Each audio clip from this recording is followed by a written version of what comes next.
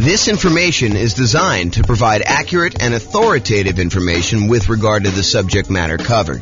It is offered with the understanding that the presenters are not engaged in rendering legal, accounting, or other professional services. If legal advice or other expert advice is required, the services of a competent professional should be sought. Welcome to the Salem Real Estate Investing and Real Estate Financial Planning Podcast. Learn all about investing in real estate in Salem, Oregon, with a combination of real estate financial planning and modeling with numbers specific to Salem, plus syndicated, more generalized recordings of live and pre-recorded real estate investing classes, not all of them specific to Salem. Be sure to stay tuned after the podcast for a message from our sponsors. All right, good morning and welcome everyone. I am James Orr, and we have a really exciting webinar for this morning. So the title of the webinar is why you still might want to invest in real estate despite high prices and high interest rates and lagging rents. So I've been thinking about this a lot. One of the things we're seeing right now is that over the last few years, especially, real estate prices have gone up very rapidly. But then in order to curb inflation, the Federal Reserve has decided to significantly raise interest rates. And so interest rates are way up on prices that were already very high. And rents are up, but they're lagging behind where the prices and the rents are. So we've got this sort of triad of forces all going against us being able to buy new leveraged properties that would have cash flow. So it is harder than ever to have positive cash flow on rental properties. You know, over the last, well, I guess it's been a year or two, but over the few years or so before I took my sabbatical and decided not to do much, we had a period where interest rates were on a decline, and I kept trying to tell people, look, everything is on sale. Even though prices are up, everything seems to be on sale because interest rates are down. That is not the case anymore. Now real estate prices are up, and maybe they're softening, or maybe they're even going down in your market, but interest rates have gone up so fast and rents are sort of lagging behind. In some cases, rents are sort of softening, and that's going to cause a little bit of a drop there, that it is harder than ever to have cash flow on property. So why might you still want to invest in real estate despite all these issues? And by the way, this is not a new phenomenon. You know, we've heard this song before, this idea that, you know, prices are too high, interest rates are too high, rents are too low, and it's hard to get positive cash flow. I'm a kind of a collector of old real estate investing books. And if you go read books from 80s, 90s, 2000s, it's all the same stuff. Can't get properties to cash flow. Here's the solution to get properties that will cash flow for you. And so I want to talk today about how to kind of overcome some of these strategies and why you might want to still consider investing in real estate. And I've got some interesting new things. And I'm going to try to keep it relatively short because I probably could talk about this stuff all day. In fact, there's a couple of points in here where I mentioned, you know, I probably should do like a full class just on this one little topic. So we'll kind of get there. So cash flow as a goal. So many real estate investors are focused on cash flow because of how you think about what it means to be financially independent. If you think about the three inputs that determine whether or not you're financially independent or not, it's these three things. Number one, passive income from things like Social Security, pensions, if you happen to be lucky enough to have a pension, or if you buy an insurance product called an annuity, which is basically you pay a lump sum. Sometimes you pay it monthly over a period of time before you actually receive it. But in most cases, you pay a lump sum. And then in exchange for that lump sum, the insurance company will pay you out a certain dollar amount, usually per month, until you die. There's some exceptions and variations on that theme, but the idea is you give them $100,000 and they give you, I don't know, whatever it is, 3% per year. So it's sort of like you're betting that you're going to outlive what you could have done yourself if you'd taken that same money, invested somewhere else by having the insurance company invest that. And so you give them $100K, and if you die early, then that's how they're able to pay out. Some people longer and some people shorter. So anyway, number one, passive income from Social Security, pensions, or annuities. Didn't mean to go off on a tangent on annuities. This was not intended to be an annuities class. Number two, net cash flow from rentals. And this is the one where I think a lot of real estate investors focus on cash flow. They're cash flow, cash flow, cash flow. I want to be able to be financially independent. And the way you do that is you have enough cash flow coming in for your rentals to be able to be financially independent. Yeah, that is one way to do it. The third way is a yearly safe withdrawal rate, a percentage of your assets that you have invested somewhere else that you could safely pull out, usually from the return, although you could dip into principal in some cases, on some type of invested assets, usually stocks, bonds, commodities. People aren't talking about Bitcoin quite as much anymore, except for the lawsuits and stuff. So, but that's an example of another invested asset. To be 100% clear, though, it's not yearly safe withdrawal rate on equity. The equity is what's generating your cash flow, and this is another kind of sub problem to what we're seeing in our current environment. Prices have gone up over the last few years, and anyone who's owned these rental properties, now we're in this really unique situation where we've got a bunch of equity in a rental property and a really good interest rate on our mortgage in a lot of cases, unless it's paid off. And so you're kind of stuck with this thing where you've got a ton of equity, and so your return on equity has gone down quite a bit. And you're like, well, I can't really, well, you can, but I think a lot of people are choosing not to do a cash out refinance or rate and term. You're definitely not doing rate and term refinance if you already got a low one, but cash out refinance on a property, because you'd go from a 3.5% interest rate to a 7% interest rate. And so it gets really ugly when you do that. But there may still be, oh man, I'm off on these tangents. It may still be a good reason to do that, which I'll have to do in another class. That's not today's class. Oh boy. So those are the three reasons why. Those are three reasons people become financially independent. It's the three sources: passive income, Social Security, pensions, annuities, net cash flow on rentals, yearly safe withdrawal rate on invested assets. And so a lot of real estate investors are focused on cash flow because they're like, look, I don't got Social Security. Well, maybe you do at some point. I don't got a pension. I'm not doing annuity. So I'm really focused on this cash flow, this yearly safe withdrawal rate on invested assets. That doesn't make sense to me because I'm investing my money in real estate. So that's why they focus on cash flow. Although there are some ways to kind of get around that, which we'll discuss here very briefly. So in other webinars, which is not today, we've talked about how to improve cash flow. And there's a lot of really good strategies that still apply today. There's a class I did, I think it's called the How to Improve Cash Flow Workshop. You can go watch that.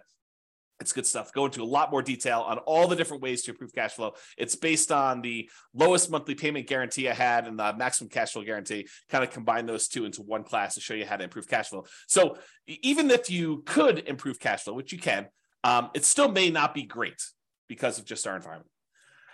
But, and this is the big but for this class, cash flow isn't the only reason to invest in real estate. Two significant examples come to mind.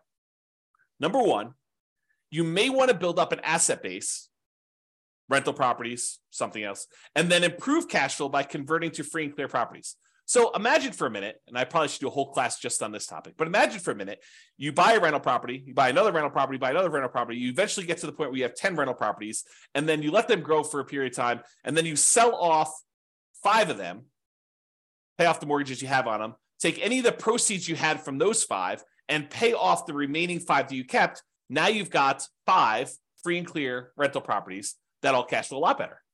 So you buy more than you need, you sell off some, and you pay off the others. And I've done a lot of modeling on this as a way to speed up your time to being financially independent. Turns out it's a lot faster.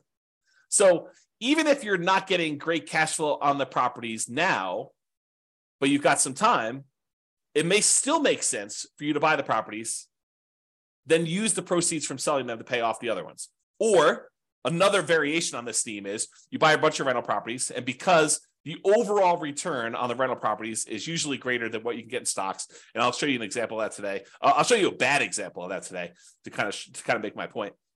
But then you could have all these rental properties, and then as they grow over time, you could then take all those, sell off all of them, not just part of them to pay off the other ones, but sell off all of them, take that money and invest in something else like stocks, bonds, annuities, whatever you're going to do. And then you could use a yearly safe withdrawal rate on those invested assets, on the stocks then. So you kind of use your real estate as a kind of like booster rocket to get you where you want to go with a certain net worth. Then you use that net worth in order to live on a yearly safe withdrawal rate. So those are kind of like the two immediate exceptions of why cash flow isn't everything, right? So let's discuss building up assets and why specifically the first $100,000, acquiring the first $100,000 is the hardest. And then we'll return to real estate for building up your asset base. And for those of you that stick around to the end, I got some brand new stuff that I did yesterday, which I will share with you, which is crazy. I think it's going to blow your mind. It has to do with free and clear rental properties, buying properties for all cash, which I think a lot of people are like, that doesn't make sense. It takes so long and everything else. Well, not so fast. Not so fast on that one. Okay. All right. So here's a quote from Janet Lowe from, I think it's a book, Damn Right, Behind the Scenes with Berkshire Hathaway billionaire Charlie Munger. Charlie Munger, I think, is worth like $2.4 billion, something like that. What's a few hundred million here and there, when you're talking about billions, right? So here's a quote about Charlie. He's a billionaire. He's Warren Buffett's partner. They do a lot of investing, bounce ideas off each other. Really fascinating dude, super smart dude. So this is what Janet Lowe has to say about Warren Buffett, about Charlie Munger. Charlie Munger has said that accumulating the first 100,000 from a standing start with no seed money is the most difficult part of building wealth. Wow, a billionaire who is focused on investing for pretty much all his life says the first 100,000 is the most difficult. I'm continuing with the quote. Making the first million was the next big hurdle. So once you get to 100K, then your next goal is, hey, how do I get to this first million? Continue with the quote. To do that, a person must consistently underspend his income. Getting wealthy, he explains, is like rolling a snowball. It helps us start at the top of a long hill, start early, and try to roll that snowball for a very long time. So not practical advice. I mean, really good advice, but not practical in the sense that, how do you do it? So let's continue on. So here's an actual quote from Charlie about the same concept. He says, quote, the first 100,000 is a bitch, but you got to do it. I don't care what you have to do. If it means walking everywhere and not eating anything that wasn't purchased with a coupon, find a way to get your hands on $100,000. After that, you can ease off the gas a little bit. So again, not super practical yet, which we'll get to, but still super interesting. All right. So here is a chart showing how long it takes to save up for your first $100,000. And I've assumed a couple things with this. Now I'll go over my assumptions. I think it's important. The first thing is I assumed you're saving $10,000 a year. And to kind of use Charlie Munger's quote, got to do whatever you have to do in order to save up that first 100K. And if it means scrimping and saving and eating ramen noodles or doing whatever you have to do, got to do that. So I've assumed you're saving $10,000 per year, and I've assumed you're saving, you're getting 7% interest on your money. So you're investing in stocks or something like that, and you're able to get 7%, which I don't think is like incredibly difficult over a long period of time. In any given month, it's hard to hit that number, but over a long period of time, I think 7% seems really reasonable. I've also assumed that you don't save this monthly. Basically, at the end of the year, you save up 10K and you invest that. So you'll notice there's no interest earned on the money in the first year. Basically, you deposit 10K and you have $10,000 at the end of year one.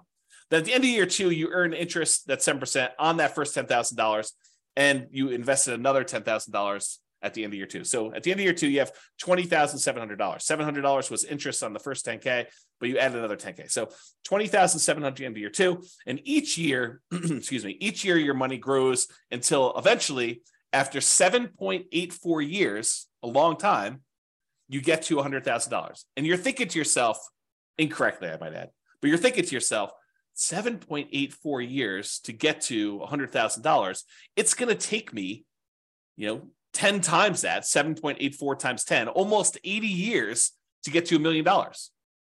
And I don't have 80 years. A lot of you are thinking. And secondly, $1 million is not what it used to be. And so I think I need more than $1 million. And so you've got some challenges. You're like, it's going to take me 80 years to do this. Well, maybe it won't take you 80 years. Let's take a look.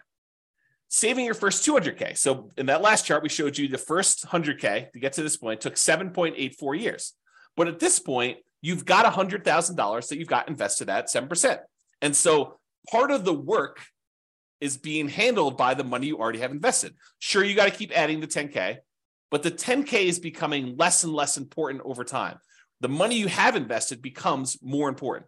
And that applies to real estate too. Once you get a rental property and it's kind of performing on its own, that continues to grow and you have to do less work to make more and more progress. Okay. So the second 100K happens in only 5.1 years. Whoa. I went from 7.84 years, almost 8 years, to about 5 years. That's a lot faster. It's 35% faster to save that second 200K. Well, that's interesting. Well, if it only takes, another, whatever it is, 9 more times for this, that's only 45 more years. That's a lot faster. It's becoming more interesting. All right, I'm going to jump ahead a little bit. We're going to go to 500K. So the first $100,000 took a little less than 8 years. The second one took a little more than 5 years. The third one takes a little bit less than 4 years, 3.78 years.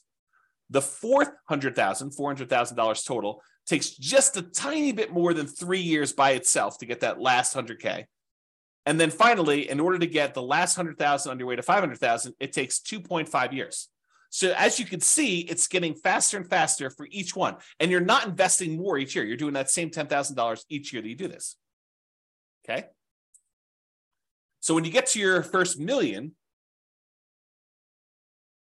after the first 500K, it's 2.14 years to get the next 100K, 1.87 to do the one from 600 to 700, 1.66 years to go from 700 to 800, a little less than a year and a half to do the 800 to 900, and that last $100,000, the 900,000 to $1 million, only takes you about 1 1/3 years, which is crazy.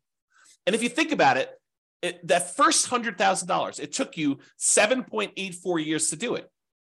But the last 400,000, 4 times as much, took you less time.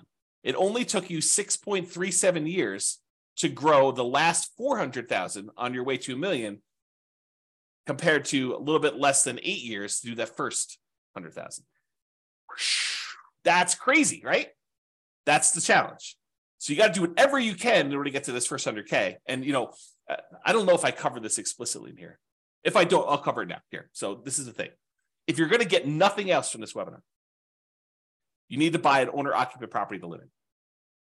Why? Because you could buy it with USDA or VA if you're a veteran, nothing down loan. Some other lenders have 0% down loan programs, or there's 3% down conventional loan programs or 3.5% down FHA programs. But do whatever you can to save up enough money to buy just an owner-occupant property, because a highly leveraged owner-occupant property can get you to this 100K.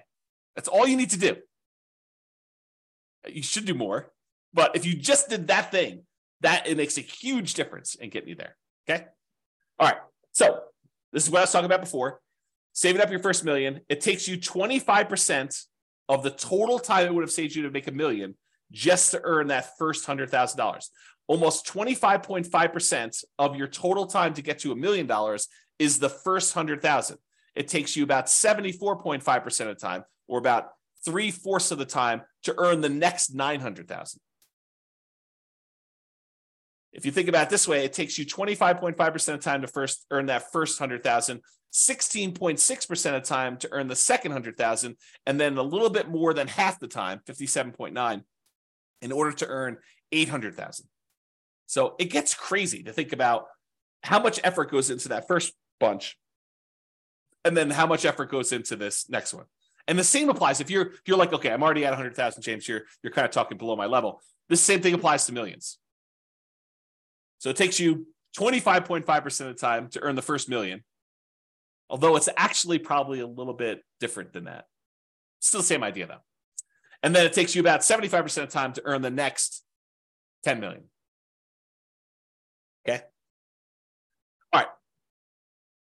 So this just breaks down the total amount of time. In this particular example, it took you 30.73 years if you put $10,000 away and you're only earning 7% per year in order to get a full $1 million. And it breaks down how much as a percentage of time it took to do each one. By the time you get to that last million, it's only 4.4% of your time to earn that last $100,000. Super interesting. Okay, so here's the difference. Remember before we talked about if you're saving $10,000 per year? That's these numbers. And this goes from $100,000 increments all the way up to $1 million. And so if you're saving $10,000 a year, it took you 30.7 years at 7% interest rate in order to generate that $1 million. However, if you save $15,000 a year, it takes you 25.6 years. If you're only able to save $5,000 a year, it'll take you 40 years. If you're only able to save $200 a month, it'll take you 50.4 years. If you're only able to save $100 per month, it'll take you 60.3 years. So it shows you how over time this does this. Okay, so you can kind of look at that chart if you want to. Take a screenshot if you want to. Okay. Now, the interest rate you earn on your way to this $1 million, earning $100,000, that kind of thing, the interest rate you earn matters. So if you're only earning 1% on your money, not 7%, it takes you a lot longer to build up to that $1 million, which is right here. Okay. If you earn 10%, it's shorter, but it's not significantly different. So that first 100K, it took you 7.84 years at 7%. If you earn 10%, it's only 7.27. And the reason why is most of the effort is from you putting in that money. It's not the money. Later on, the interest rate matters more because you have more money invested. And so the interest rate impacts a larger portion of the amount that's getting you there. Okay. So you look at that. And you'll notice here that I only go to 12%. But leveraged real estate's probably not 7% per year. And it's probably higher than that 12%. Now, it could be less, depending on which property you pick. It's not like this is automatic and a give me. But it's usually higher than 7% when you account for all the different areas of return when you buy real estate, not just cash flow. We're not talking about 7% cash on cash return. We're not talking about getting 7% cash flow on the amount you had invested. We're talking about the overall return you get from the tendency for properties to increase over time from inflation, which we often call appreciation. Properties going up in value over a very long period of time, like any given month, like this next year, property values can decline. In the next 5 years, property values can decline. But over a very long period of time, typically what happens to property values is they go up with inflation. It costs more to build the properties. It costs more in labor to build the properties. And so what tends to happen is property values overall as a whole tend to go up with inflation over time. Okay. Sometimes a little faster, sometimes a little slower. Sometimes they have significant uptrends over like the last few years. Sometimes they have significant downtrends like we did in 2008, 2009, that kind of period. Okay. But overall, long period of time, properties tend to appreciate over time. So that's one area. Cash flow, which we talked about, which, right now might actually even be negative. Depending on what market you're in, you might actually see negative cash flow. If you put down 5%, put down 20% in a property, the more you put down, the more likely you are to have positive cash flow on a property. If you bought a property free and clear without a mortgage at all, you're very likely to have positive cash flow on that rental property. If you put down more, if you put down less, you're more and more likely to have negative cash flow. Plus the return you get from paying down the loan on the property. Part of the monthly payment you make on a normal amortizing loan, 15-year loan, 30-year loan, 40-year loan, any of those amortizing loans that pay themselves off over a certain period of time, like a 15-year loan pays itself off over 15 years, 30-year loan pays itself off over 30 years. But I actually have a typo here. Let me make a correction. It says department pay down instead of debt pay down. Make a note. So debt pay down, the return you get from paying down a loan, that little amount of money in the beginning that pays down how much you owe, the principal on the loan, that increases over time. And the amount you make from that is also a return. Plus, when you have a rental property, not properties that you own, you live in, but if you have a rental property, you get a tax benefit of depreciation. And man, I got to do some whole classes on depreciation because this is a tool that becomes very important in a market like now, where we have these high prices, high interest rates, lagging rents, and we're looking for deal alchemy, where we can kind of manipulate the return quadrants in order to get properties and have them overall cash flow less. So I need to do a whole class on depreciation, bonus depreciation, accelerated depreciation, things of that nature. But anyway, I digress. Oh boy. Really, this idea of depreciation, it's tax benefits the government gives you for owning rental property. And you are required to take it. If you don't take it, they assume you did. And so there's no reason not to take it.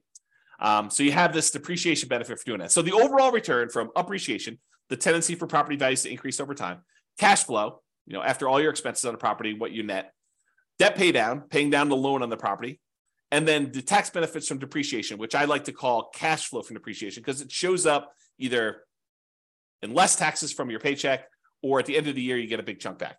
Okay, so it's cash flow from depreciation.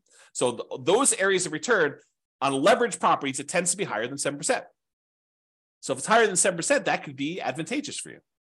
And this is especially true if you acquire an owner-occupant property, one that you live in, as a primary residence with little or nothing down. So you go buy a property with a USDA or VA loan, you get nothing down on that, or you put a 3% down on a conventional loan, or 3.5% down on an FHA loan, or 5% down on a conventional loan, and you're able to buy a property that is highly leveraged. The returns from appreciation, debt pay down, depreciation, if you convert it to a rental after a period of time, those are all usually really, really good. The cash flow may be ugly because you got very little into the deal. And so you're looking at the overall return. And if you convert that property after living there for a year or two or whatever it is, and you convert that property to a rental property, what we normally call the nomad real estate investing strategy. You buy a property with little or nothing down, you live there for at least a year, and you convert it to a rental. If you kind of do that strategy, that can be very effective. Even in today's market, even with really, really negative cash flow. Because you got to look at, what's my alternative? I did a class once, it was called, Is Nomad Dead? We had seen this big run up in prices, and everyone thought, there are no deals. I can't get the deals I was getting, 4 years ago, and how bad the real estate market was and everything. I was like, okay, let's do a whole class and see if Nomad is dead. And so I did a whole bunch of analysis, and I'll give you the 30-second version of this 2-hour class, because there's a lot of detail in the class, but here's the 30-second version. You calculate out whatever the return it is that you can get on the property that's sitting right in front of you. You find the best deal that you can in the marketplace right now. What's the best I could do? And you look at the return that you would get on that particular property. And you say, okay, it's whatever it is, 22%. Okay, it's 22% per year. What else can you invest in where you get 22%? That's the whole thing of the class. If you can go find something where you can get better than 22%, then go do that. If you can't, then real estate looks like a better option at this point. And that may change over time, right? 3 years from now, maybe like, I think I'm just investing in whatever, the new version of whatever the flavor of the week is, the new Dogecoin or Bitcoin or whatever the new thing is that people are looking at, NFTs. I saw this article. There's a company that is now buying your now lower valued NFTs so that you can take the tax write-off, so that you could do like losses on your taxes, right? It's kind of a new industry that's popped up. So anyway, I digress here. The point is this idea that you look at an investment and you see the return that you can get on it, and you decide, is this for me? Yes or no? Right now it is, or right now it isn't. And you can go do that. And I'm going to give you the little bonus at the end is, if you're like distressed, if you're like all worked up, you're all anxious, you feel that tightness in your chest because you're thinking to yourself, the market, the interest rates are high, prices are high, rents are, where they are, they're a little lagging behind. This is where all that is. And you're thinking to yourself, I've missed the boat. I got to get another property. I got to be all constantly leveraged and constantly up there. I'm going to show you at least one slide. I need to do probably a whole class on this, maybe several, but I'm going to show you that breathe, relax. Even if you have to save up your money for another year or two and wait, it's not the end of the world. Chill out. But if you're like, hey, look, there's an investment in front of me, it makes sense to me, I'm going to do it, that sounds good. And you still might want to do that because of what I'm about to show you. Okay. So this is what I would consider a particularly bad property, right? It's I'll jump right to the bad spot. It's negative $8,000 a year in cash flow. Now you are buying it with 5% down, so you got very little money in the deal, but it's ugly. I mean, who wants to put out, whatever it is, almost $700 a month in negative cash flow? But as an aside, if you were going to save $10,000 a year in order to get that first 100K and kind of build on that, if saving that is really paying negative cash flow to kind of like invest over time in order to own this rental property, that's not the end of the world either. If you think about it this way, I'll kind of go off on a tangent on this. If you had put enough down, this thing would have positive cash flow. But you chose to put a little down, and now you're choosing to take some money each month and paying the negative cash flow. Really, you're just paying the mortgage payment. You're not getting enough in to do it, so you have to supplement it. But you're paying that negative cash flow over time. It's sort of like you're able to make an investment in this rental property over time. You are investing a little bit of money each month in the form of negative cash flow as additional down payment that you didn't make elsewhere. Right? I mean, isn't that what you're doing? You could have put more down if you had, whatever this property is. I don't even know, $500,000. You could have put $500,000 down. It would have had positive cash flow from day one. Could have put probably $250,000 down. Had 50% mortgage on the property, and it probably would have positive cash flow.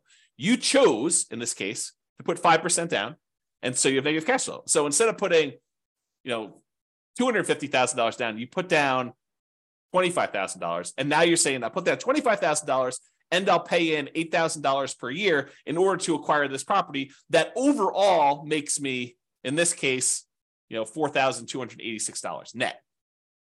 So $8,000 from appreciation and change, almost $3,000 in debt pay down, and about $1,200 in tax benefits. So overall, it brings in, almost $4,300. Okay, so that's the dollars now. So this property does that. Now, if we look at how much you invested and the return you got in that investment, the appreciation is a 50% return on your initial down payment. So from appreciation, for the property value going up, in value, you're getting a 50% return on that. Your cash flow is negative, a lot, almost negative 50%. In fact, they almost offset, right? So the amount of money you're making for appreciation is offset by the amount of cash flow you're getting on this property. In this particular example, with putting very little down on a property that I admit is a deliberate bad choice, right? And if you're in a market where this is what you can get, this is what you can get, right? And this is what you got to decide on. The debt pay down portion of the return is 17.7%. And what's interesting about the top half of this quadrant, the appreciation of the cash flow, is those are speculative, right?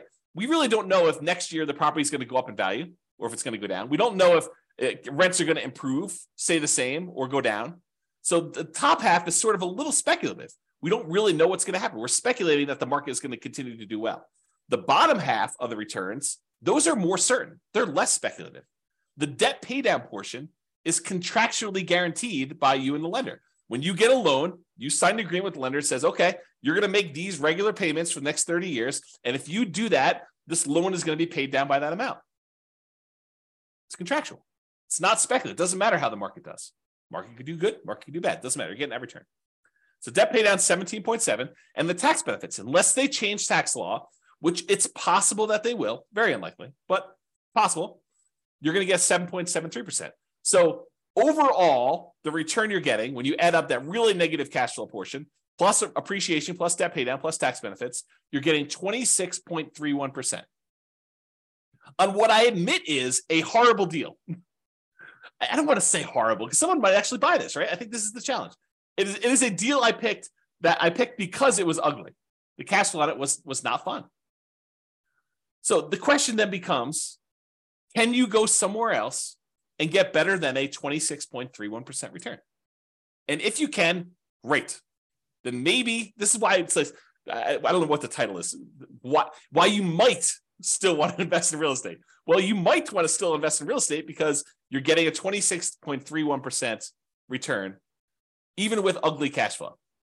If you can go somewhere else and get a better return with similar risk characteristics, because you got to kind of take that into account, right? You can't go do, I'm going to go play roulette. I can get a 100% return on my money if I win at roulette. Yeah, maybe. Different risk characteristics, right?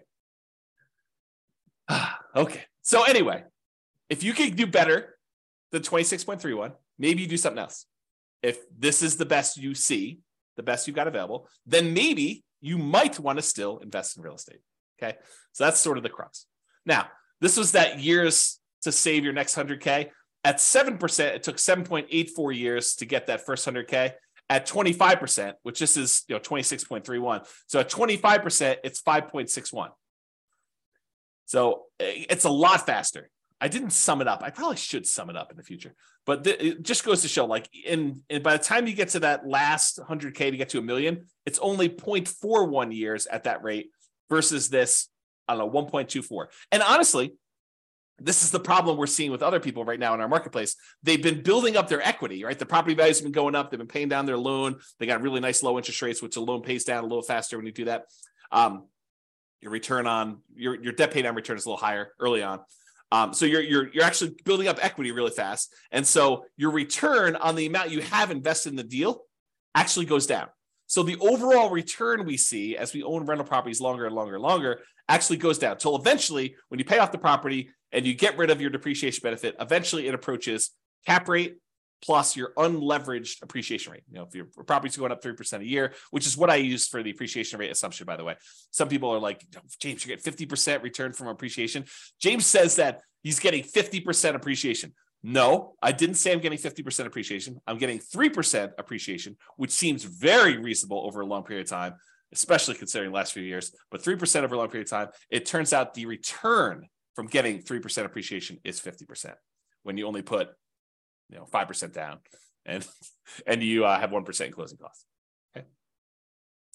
I got distracted. I don't know where I was, but the idea here is you've got this good return that you're seeing and it gets you there a lot faster. Man, to be spacey. Okay, here we go.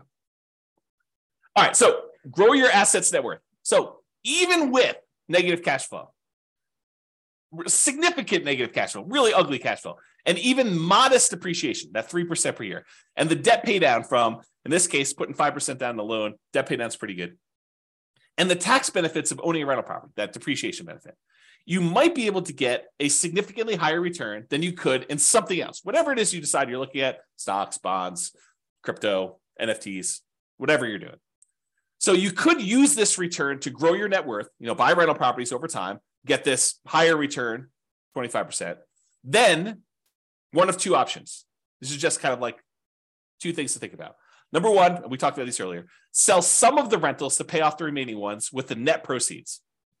The idea is you buy 10 rentals or whatever number makes sense for you. Then over a period of time, when you get closer to the point where you need to convert that money in order to be much more cash flow heavy, to be able to support yourself and be financially independent, you sell off 1, 2, 3, 4, 5, 6, whatever number it is to pay off the other ones that you still have. And then you have really, really good cash flow, free and clear properties on those.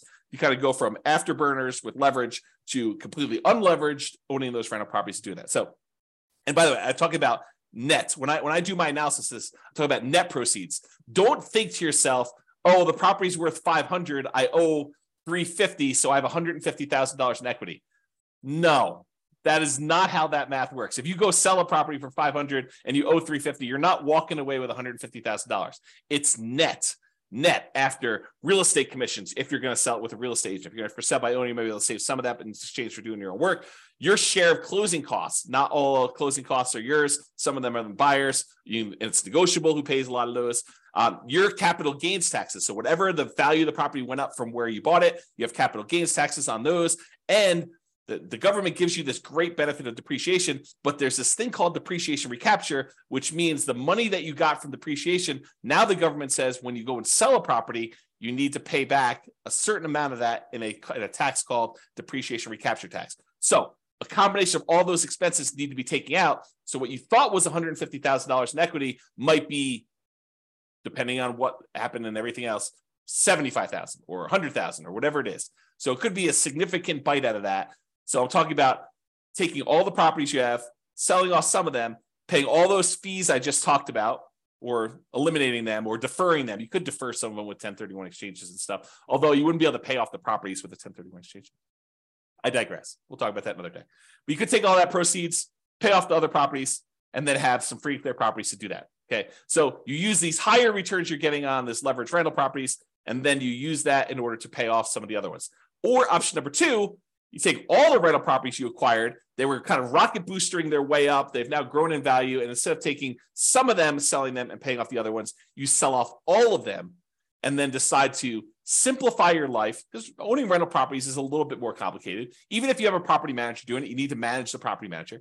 So now you take all the proceeds though, and you say, I'm done with all these rentals. They served me well while I had them. They did their job. Now I'm going to go invest in annuities or bonds or stocks or crypto or NFTs or whatever you're going to do, right? So you have this idea to do that, okay? So you sell off those, and then you take that and you put it into whatever it is that you're investing in, and you use a safe withdrawal rate on that money to do that. Or you go buy annuities and you use the annuity kind of return to do that. Okay. So that is one way to think about the return you're getting on there. So the question is, should you invest in real estate or stocks? And what I did, it's got to give you some background here. I went and I modeled this question. Should you invest in real estate or should you invest in stocks in over 300 US cities with their current real estate prices and their current rents and the current mortgage interest rates.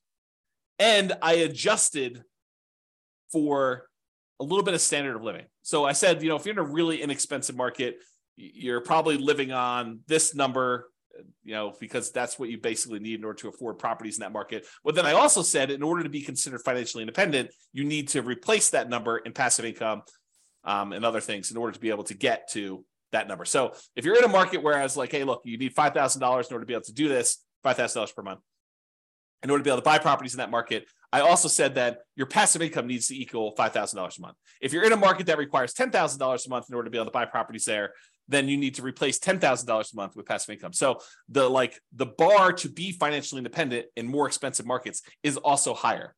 I kind of made it that way. Okay. So what we're going to do is we're going to look at 3 different strategies. What if you did this nomad strategy where you went and you bought properties as an owner occupant, put 5% down, you have private mortgage insurance when you do that in almost all cases. There's some exceptions like VA loans, but VA loans got their own funding fee, which is essentially private mortgage insurance paid as one fee in advance. I digress. So you basically have this whole thing where you do a nomad, you're buying a property as an owner occupant, you got to live there for at least a year. It's a requirement of the lender. Then once you're done living there for a year, you can convert it to a rental. Sometimes it's more than a year in order to be able to have enough saved up to buy the next property. But you do that and you buy rental property after rental property after rental property until you get up to 10. I maxed you out of 10. And then once you're positive cash flow and any money you have invested in that kind of triggers to be financially independent, that's when you do it. So you're buying property as a nomad, doing it that way. I also modeled you doing 20% down. You're like, look, James, I'm not messing around with moving into properties and living there for a year. It sounds horrible to move 10 times. Okay, no problem. I will show you the math for doing 20% down, non-owner occupant. You don't have to move into the properties. I think I assumed that you bought a property to live in first, and then you did 20% down. Maybe I didn't. I did both, but I don't know what I did in the presentation. So I just assume you're buying 20% down, non-owner occupant properties where you're not moving in, you're just buying rentals with 20% down. And then I also did the same thing where you do 25% down. Okay. So what are the results? Well, let's look at Nomad first. When you do Nomad, versus investing in only stocks, you don't buy any properties, you rent yourself and you only buy stocks. Doing Nomad at a 305 markets, doing Nomad is better in 220 of the cities. Doing stocks is only better in 31 of the cities. And in 54 cities, it didn't make any difference at all. They were basically the same. I'm going to pause for dramatic effect. Take a drink. In other words, this question of, should I do real estate? Should I invest in stocks? If you do the nomad strategy, put 5% down, move into the property, live there for a year, convert that property to a rental and repeat the process, it is better to do that strategy than to just invest in stocks in 220 of the 305 cities. In 31 cities, it is better to have done stocks. Faster to be financially independent. This is speed to financial independence. And in 54 cities, it made no difference. And here is each dot shows you a different city. And the difference is how many months better was it? Not how many months it took, but how many months better was it?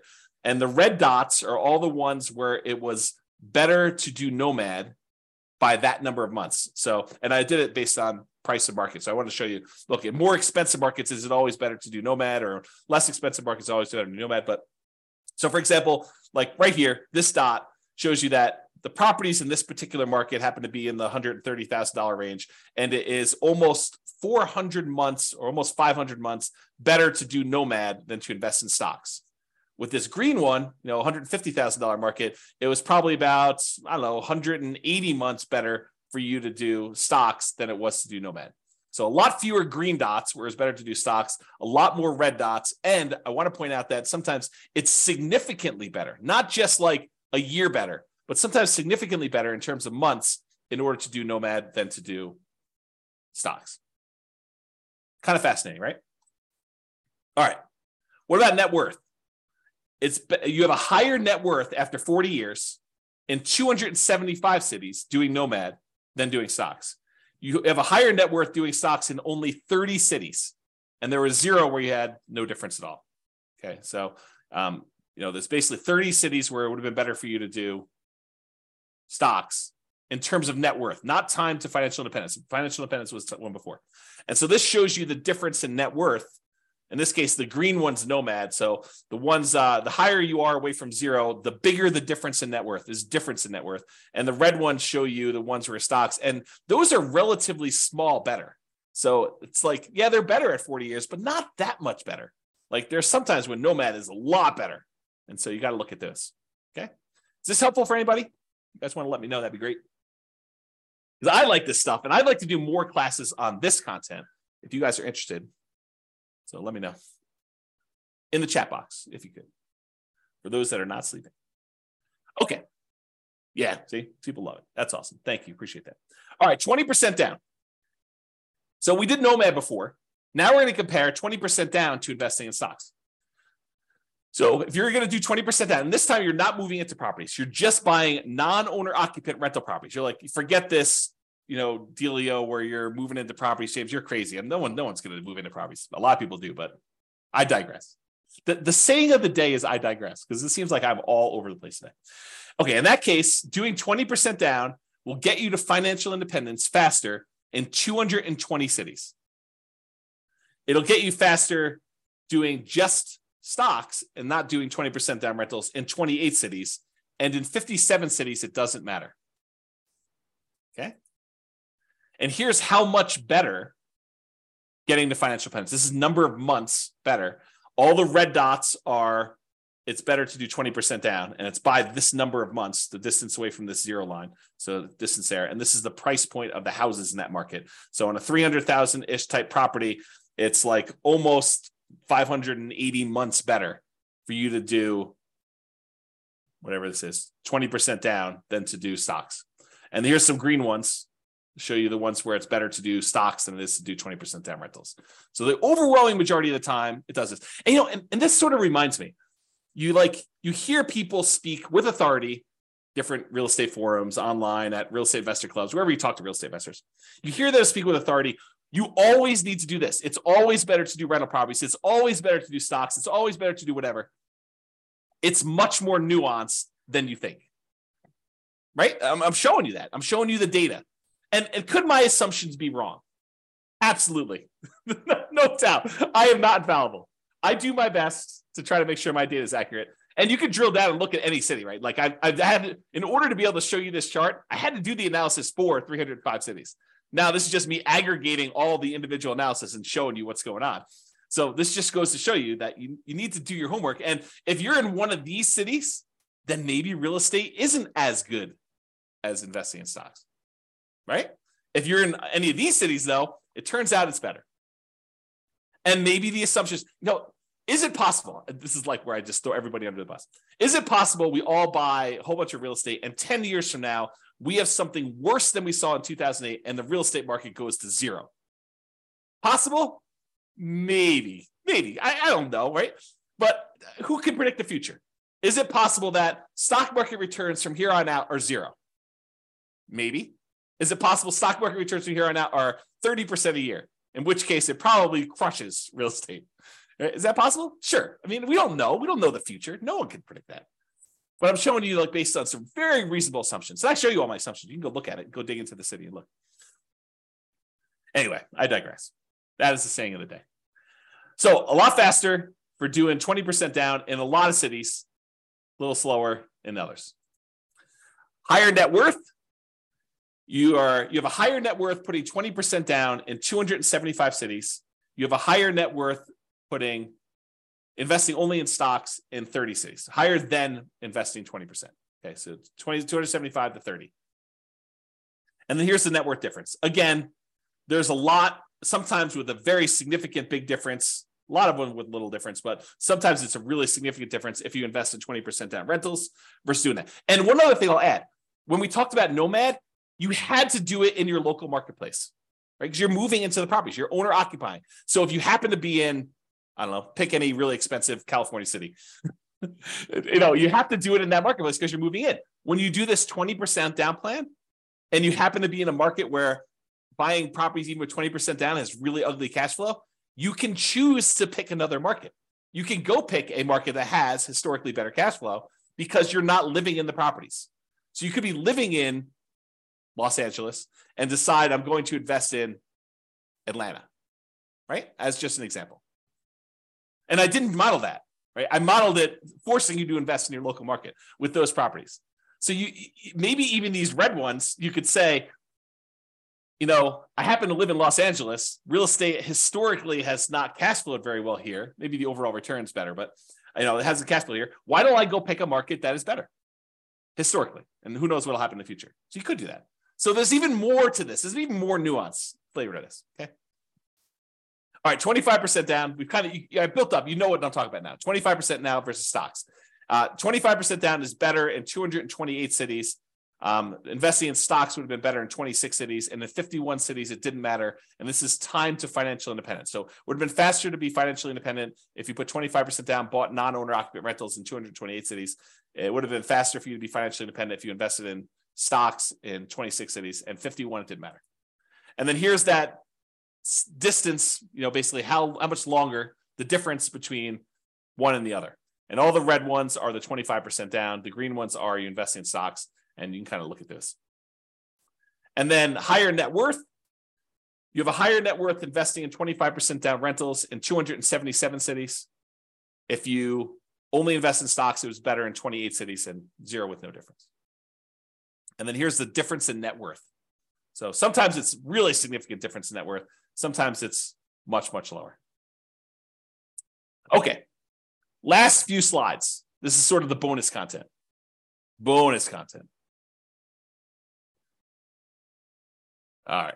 Claudia said, happy to see you again. Very good information. Awesome. Thank you. Good to see you. All right, cool. Buy rentals for cash.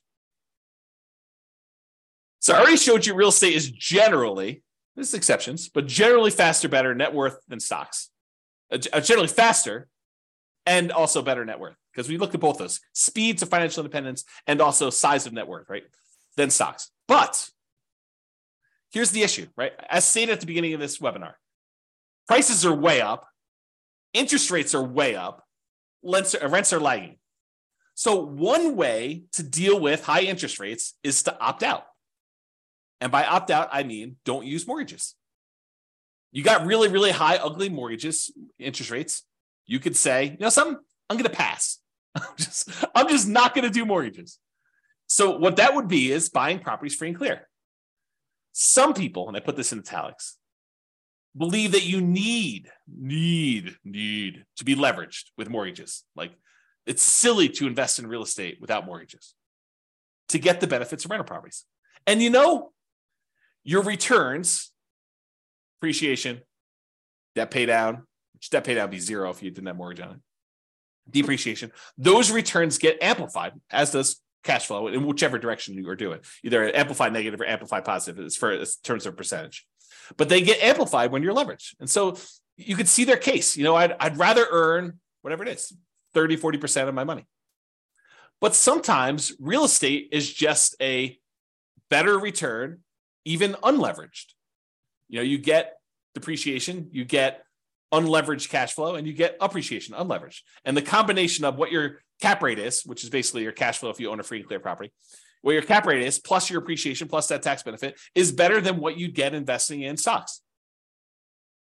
And in those cases, maybe it still makes sense to invest in real estate. So I probably need to do an entire class on this, but just a little bonus for you. So this is sort of the framework for which scenarios we need to run. So we need to do a scenario where you do buy an owner occupant property to live in, and one where you say, I'm going to forego buying an owner occupant property to live in, and I just rent myself. So you've got two different groups. And then in each one of those, you need to decide how you're going to invest, whether you're going to do the nomad strategy and keep buying owner occupant properties and converting them to rentals, or if you're going to do, which I guess doesn't apply if you're renting, but that's the exception. You're going to do nomad, you're going to do that. Or if you're going to buy an owner-occupant property or not buy an owner-occupant property and buy 20% down rentals for the rest of the time, or 25% down rentals for the rest of the time, or pay all cash and not get any mortgages at all and just buy investment properties without mortgages at all. Okay. So those are sort of like the options, right? You either buy an owner-occupant or you rent. And then whether you're going to do nomad or 20% down to acquire the rentals or 25% down, or you're going to pay all cash. So that's sort of the framework. I'm not covering all of these in this class. Okay. I did I think a couple slides. Oops. Okay.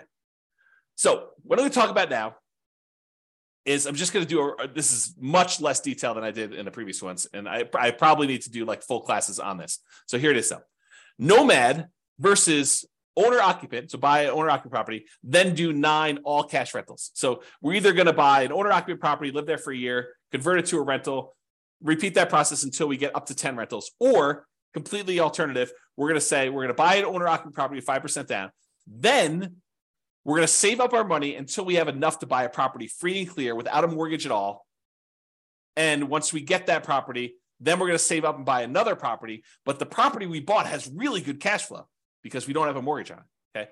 So in the baseline nomad model, where we just did nomad, 70 of them in 70 of the cities never quite achieved financial independence. They may have been really close. They may have been at like 90% of the way there to do it, but they never achieved financial independence in 60 years. So I set the timer. I said, look, we're going to model this for 60 years in the future. So it's possible 61 years they actually achieve financial independence. I didn't go out past 60, so I don't know. But at the point where that happened, 70 of these cities did not quite achieve financial independence. They may have been really close. They may have been really far away. We have to go look at that individually to see that. But in that case, 70 of them did it. However, if you did that, you buy an owner-occupant property, then you go and save up and buy 9 free and clear properties without mortgages at all. Only 39 of those never achieved financial independence. So it was more effective for you to do this, buy an owner-occupant property, then save up your money and buy a free and clear rental property in 39. It was more effective to do that. Difference between 70 never achieving financial independence versus 39. So more of them achieve financial independence by doing that strategy, which I think blows people's minds. They're like, this is crazy. You're saying that more often you see people be financially independent by doing this free and clear model versus doing highly leveraged real estate? Yep, in that particular case, that's true. Okay, there were 39 where both never achieved financial independence, regardless which scenario they did. So basically the 39 where you never achieve financial independence with this all cash thing, I'm pretty sure those are the same 39 because they probably didn't achieve financial independence when you did nomad either. Okay, moving on. When you own or occupy, then you do 9 all cash rentals. On average, it achieves financial independence almost 2 years faster. What? Say that again, James. What'd you say? I just said that if you do the model where you buy an owner-occupant property and then you save up and you buy free and clear rentals, that on average, when the average of all 305 cities, on average, it's 2 years faster, 24 months faster for you to do that to be financially independent than to do the nomad baseline. 2 years faster to actually do free and clear? Yeah. Now, there are some where free and clear is where the nomad's faster. And there's some where the free and clear is faster. But on average, it's 2 years faster. Craziness. On median's the middlemost number, it's 35 months faster, almost 3 years faster. That's the middlemost number. Now, there is a lot more to this story. There's no way I could do this justice in just this one class. I'll do more classes on this in the future, provided you tell me you want them. If you say, James, this sucks. I don't want to do any more of these. But if you tell me, look, this is super interesting, I do want more of this, then let me know, and I will plan on doing more classes. I could do a deep dive just into this one scenario, talk about the assumptions, talk about kind of outliers, how this works. We can look at different cities. Okay. So yeah, Nick's like, yeah, please. That's awesome. All right. So here's the chart for this one. So achieving financial independence, it's faster to do the owner-occupy than do 9 all-cash rentals in 177 cities. In 86 cities, it's still faster to do nomad. In 42 cities, it doesn't matter. Interesting. All right. Same idea, except now I'm looking at 20% down or 25% down versus doing one owner occupant, all cash for 9 rentals. So in this one, I put 20% down, doing that non-owner occupant thing versus doing the owner occupant, then buying all cash. So make sure you guys are clear on what I'm saying here. In one model, we are just buying 20% down rental properties. And we did one owner occupant nomad to start with. So we bought a property owner occupant. Then from then on, we put 20% down and bought rental properties. In this other one, we bought an owner occupant property and then we saved up money and we bought properties all cash, free and clear. In 169 cities, it was better to do the all cash model. Versus in 93 cities, it was better to save 20% down to buy the rentals. And in 43 cities, it didn't matter. And this is in time to be financially independent. For the 25% down,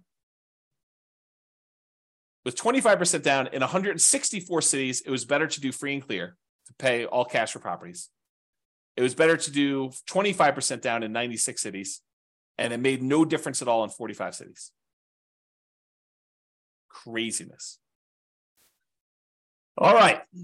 Look at that, just on time. Any final questions? Was that helpful for you guys? Did it sort of answer your question as, why might I still want to invest in real estate despite high prices, high interest rates, lagging rents? That was the intent. Kind of give you an expanded view of some more subtlety and nuance to this whole real estate investing question. Cash flow is not everything, and it's not the only approach. Leverage property cash flow. Is that helpful? Any final questions before I let you guys go? No questions? Oh, wait, one question. Awesome. You're very, very welcome. Yes, excellent content. You're very welcome, Nick. All right, guys, that's all I got for you. Have a great day. I am doing a class tomorrow, so if you want to log in for that, it's on cap rates. So anyway, I will talk to you all soon. Bye-bye for now. With home prices up, mortgage interest rates up, and rents up but not quite enough to counteract the higher prices and interest rates, cash flow on rental properties in Salem is harder than ever. Book a call with the Real Estate Financial Planner to apply our proprietary 88 strategies to improve cash flow on your rentals. See the show notes for a link to schedule your call and improve your cash flow today. If you're a real estate agent, lender, or professional in Salem that wants to help our real estate investor listeners, consider reaching out to learn about collaboration opportunities with this podcast. We'd love to add more value to our listeners by having you assist our investors buy, sell, and finance their real estate investments. See the show notes to schedule a call to discuss collaboration opportunities.